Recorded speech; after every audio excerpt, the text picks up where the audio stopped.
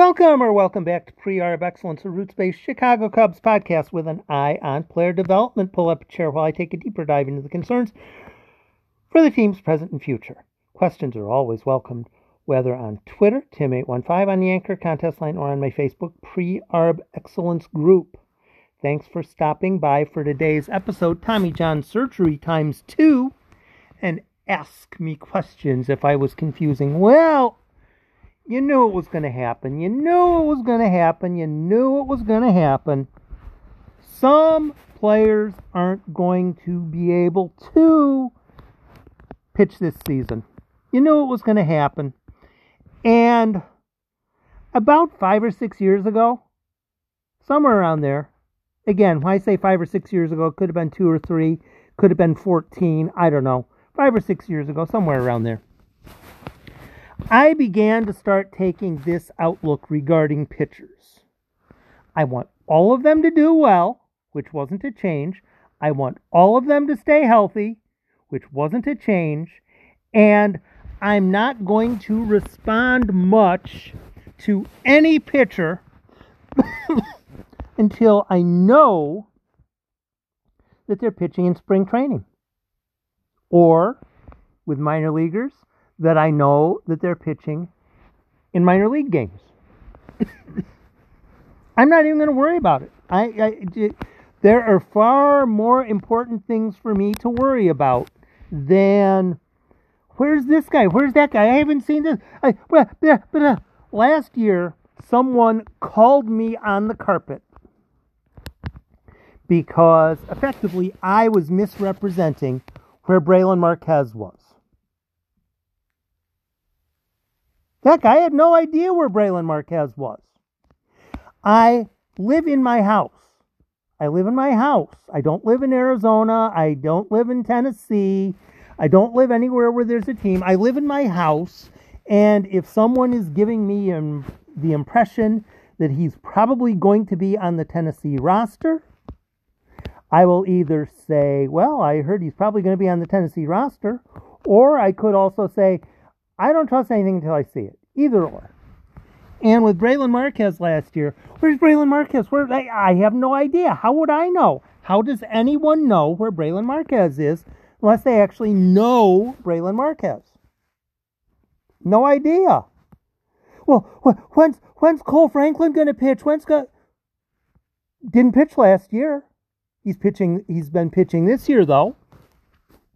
All you know is what you know. That's it. That is completely all that you know. Representing anything further than that, and I've done it, can lead to some big problems, especially if you don't say, hey, I'm hypothesizing here, or hey, I'm talking out of my butt, I'm blowing smoke up your tailpipe, I really don't know if this is accurate, but and I'm willing to do that all day long. But with pitchers, health is paramount. Health is paramount with pitchers. I get the impression sometimes people are more concerned about the health and welfare of Brailyn Marquez than they are of their own children sometimes. How's Brailyn Marquez? I don't know, but your daughter has chicken pox. Yeah, I know, that sucks, but how's Brailyn Marquez? We don't know. We don't know how anyone is until there's news. And this applies more with pitchers, because pitchers you wouldn't necessarily see in a game. For instance, let's say you were out in Mesa. You're out in Mesa, you're watching, and it's the group of players that probably should involve, let's say, Cole Roederer. Cole Roederer ought to be out on the field because he's basically in the same age grouping, same talent grouping as the players that are out on the field. Again, you're at the backfields, you're sitting on a metal bleacher next to your buddy, your friend, your cousin, your homie, or whoever he is, and not seeing Cole Roederer. turn to your right, see there's somebody dressed up in their Cubs baseball regalia in their uniform. Hey, got a question. You don't have to answer me, but where's Cole Roederer? Shouldn't you? Oh, he's over at the other field. Oh, all right. Okay, cool. Or, he has a bit of a strained quad. He'll be fine, but he's just taking a couple days off. Or actually, he's over there, right over there in the jersey that says Roederer on it. Oh, okay, cool. If you have information, then you go with it. But if you don't have information, then you don't go with it. There are a number of people who have done very nice jobs this offseason of projecting. These are which pitchers will be pitching this season. Cubs rotation, Cubs bullpen, Cubs guys fighting for bullpen spots in spring training, guys in AAA, guys in the AAA rotation, guys in AA, guys in the AA rotation, all the way across. And it's a fascinating bit of effort by them. I applaud them for their completeness, their effort, their concentration, their contemplation, all that kind of stuff. And years ago, I might have done that. I think I did that a couple times. Then I got to a point where I realized, especially for pitchers, I don't know jack. And I'll tell you one of the points that put me over. One of the points that put me over on that. 2017, my dad and I went out to Mesa for spring training. It was fantastic. I loved it. It was my second time there. I don't think I'll ever go again, but it was amazing. It was fantastic. And we were out there for 10 days. And when we got back, I, had some comments to make, et cetera. And shortly thereafter, the seasons began, because that's how the timing was. And when the season began, Adbert Alzolay was the starting pitcher on opening day for Myrtle Beach, which was high A then. I was saying, oh, that's so adorable. Adbert Alzolay, opening day starter. Why him? He's not that good. Because he hadn't shown anything yet. He really hadn't shown anything yet the year before or the year before.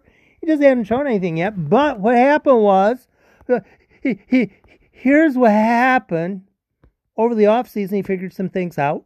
He got with a pitching coach that he jived with, that he meshed with, and he figured some things out. And in 2017, Adbert Alzolay stepped it the heck up. Adbert Alzolay, he wasn't a thing. Then all of a sudden, 27 showed up, and he was a thing. Then after that, he had some injury concerns, some, this, that, and the other thing. And it took a while for him to get to pitching regularly in the major leagues, and now he is who he is. And if you go onto baseballreference.com and type in ADB, enter, you'll see Adbert Alzolay.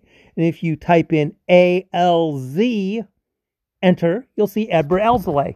It only takes either of three letters, and you'll know that it's going to be Adbert Alzolay. But with pitchers, you don't know.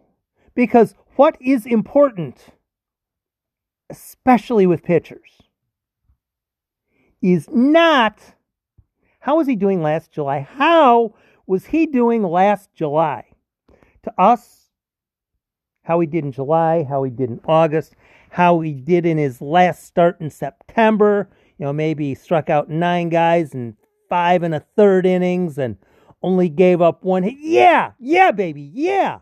That's what I'm talking about. Well, the team that he was playing against could have been mailing it in for the year. Or he could have just had his off-speed pitches working particularly well.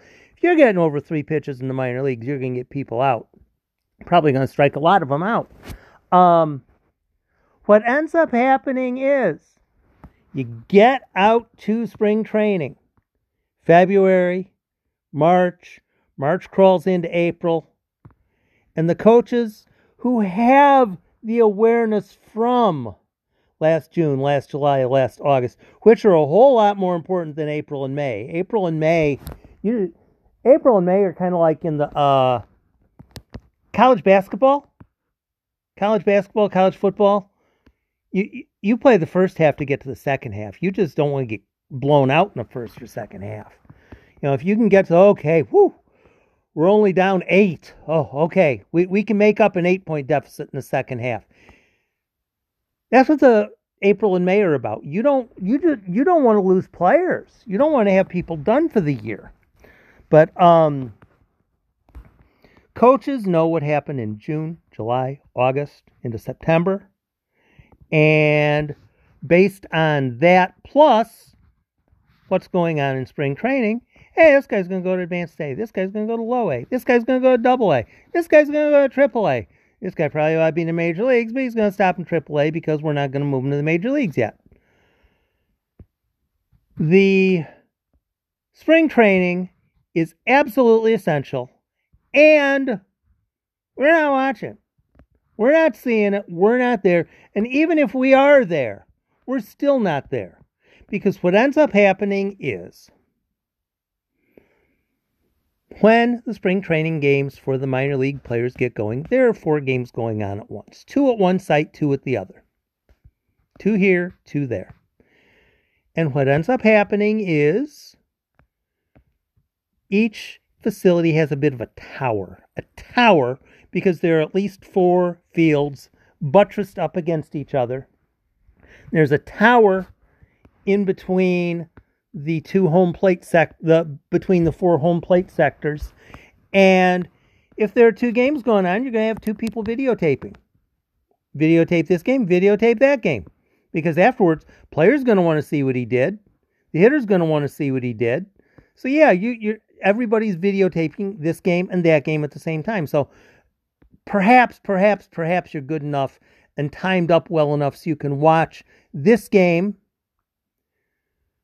Then after that pitch, you look over your shoulder and watch the other game. Then you come back and watch this game, then watch that game. And you're watching 2 games at once, or maybe you're just watching 1 game, whatever it is. Having a chillax time, maybe talking with one of the players, etc., etc. However it is that you're doing it. But there's 2 other games going on at another facility, and those 2 games are just as important as the 2 games you're watching. Somebody's videotaping those 2 games. So as you get the 2 games videotaped, once the people get back, okay, let's break down this videotape. However it is that they break down the videotape, it's on an iPad. It's like, okay, I want to watch all of this guy's pitches. I want to watch all of this guy's at-bats. I want to watch all of whatever it is. All of the chances in center by Cole Roederer. I don't know what it is. But that's what's important in spring. What's important in spring is knowing what's going on, being aware, knowing who's ready to go to which locale, and keeping players healthy, which twice the Cubs have not done. There's some chatter about the Cody Hoyer injury because it was unsupervised. Well, of course it's unsupervised. The team isn't allowed to supervise anything. That's the lockout going on, folks. You're not allowed to watch players play. You're not allowed to watch players practice. Got to go out and do whatever it is that he does and get warmed up and get ready and get it. And if something happens, something happens. That happens to pitchers. It's not a good thing, but it happens all the time. And somebody somewhere along the line, Twitter, Facebook, whatever. Oh, but the Rays never have that happen to them. Bullcrap. The Rays have more pitchers injured every year than anyone else because their pitchers are throwing 98, 99. And what ends up happening is, oh, this guy's got a UCL tear. He's done for the year. Let's put him on the 60-day disabled list, 60-day injured list, and let's call up somebody else from the minor leagues to replace him.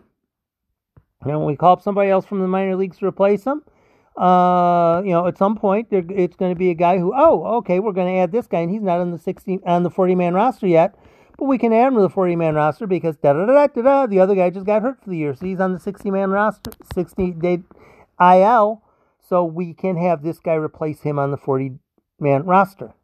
The Rays have tons of guys who are injured. If you would know that, if you would pay attention to the Rays, you would probably know that. Cody Hoyer's injury, unfortunate. It sucks. It would have been nice to have seen him pitch this season, such as this season will be. But it happens. Don't ever be surprised by a pitcher getting injured. It happens. Pitchers do unnatural things with their arms. Now, softball pitchers, you do the underhand pitch thing. That's kind of a normal action in human life. But throwing a ball 97 overhand, that's not a normal thing. Tossing a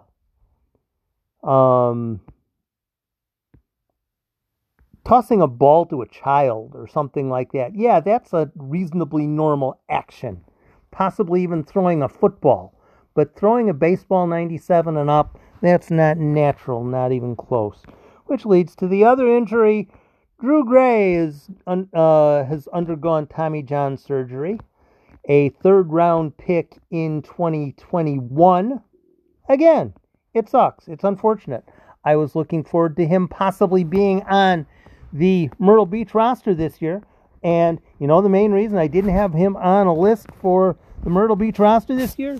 You're right, because I don't have a list of players who are going to be on the Myrtle Beach roster this year, because my opinion on that is inconsequentially unimportant. What I think does not matter, even in the least. Pitchers, infielders, outfielders, whatever. I hear so many people saying Ed Howard had a bad year and Ed Howard should start in Myrtle Beach. Ed Howard might start in Myrtle Beach, but he actually finished the season fairly well. And if you thought Ed Howard was going to have a good year in 2021, you were probably fooling yourself to start with. So, the positions, the roster spots will be earned, will be claimed, and possibly, just a thought, just an idea here. The Cubs are probably very close to that 190 player mark. The 190 player mark, which is the off-season limit for how many non-40-man roster players a team can have. I don't know what the Cubs roster is at now. My guess would be it would be 186, 187, 188, somewhere in that range. I've heard there had been some teams that were below 150 walking into spring training, which is apparently your owner doesn't want to win. But if you hear someone being added to the Cubs roster, Cubs have just added a player from an independent league, and he's a pitcher, and he was a starter last year, and whatever. I'm not saying, but that might be an indication somebody got hurt. Because if you're at the 190 limit, or right at the 190 limit, or right near the 190 limit, you're probably not going to add a player to the roster unless one of two things happen. Somebody gets released, or someone gets injured and is going to be on the 60-day injured list. Because if someone's on the 60-day injured list, then they no longer take up a roster spot. And if you have a player getting flat out released, that's another possibility. Similarly, back, about a month ago, Tyler Durna retired. Good defensive first baseman. Played first base for South Bend while Bryce Ball was the DH. Occasionally they'd flip-flop, but Durna was the much better defensive first baseman. Walking into the Tennessee season, one would imagine that Ball will be the first baseman. And having Durna at first base and Ball DHing really doesn't necessarily serve a whole lot of purpose anyway, because after all, you're trying to develop talent. Durna has retired. Good luck to him in whatever it that he does on into the future. But when a player retires, that also clears a 190-man roster spot. So you never like to hear someone retiring. You never like hearing somebody get injured. You never like any of that kind of stuff. That said, if it does happen, it opens up a roster spot. Tommy John surgery should not come as a surprise to you. Tommy John surgery should not come as a surprise to you for pitchers. Tommy John surgery should not come as a surprise to you for pitchers who are even remotely interesting. And Tommy John surgery should definitely not come as a surprise to you for any pitcher who is even remotely interesting because he throws hard. No, I can't prove it.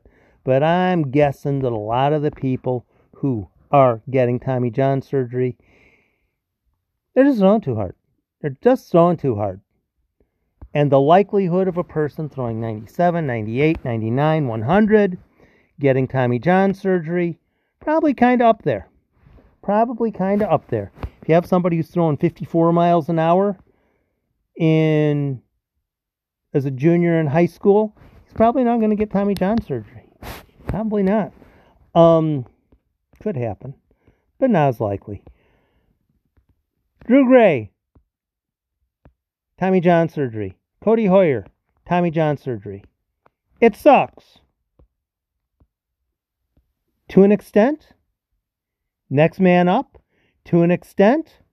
Research which players make the most sense long term for 2021. And also, Cody Hoyer and Drew Gray, get well soon. Thanks for stopping by.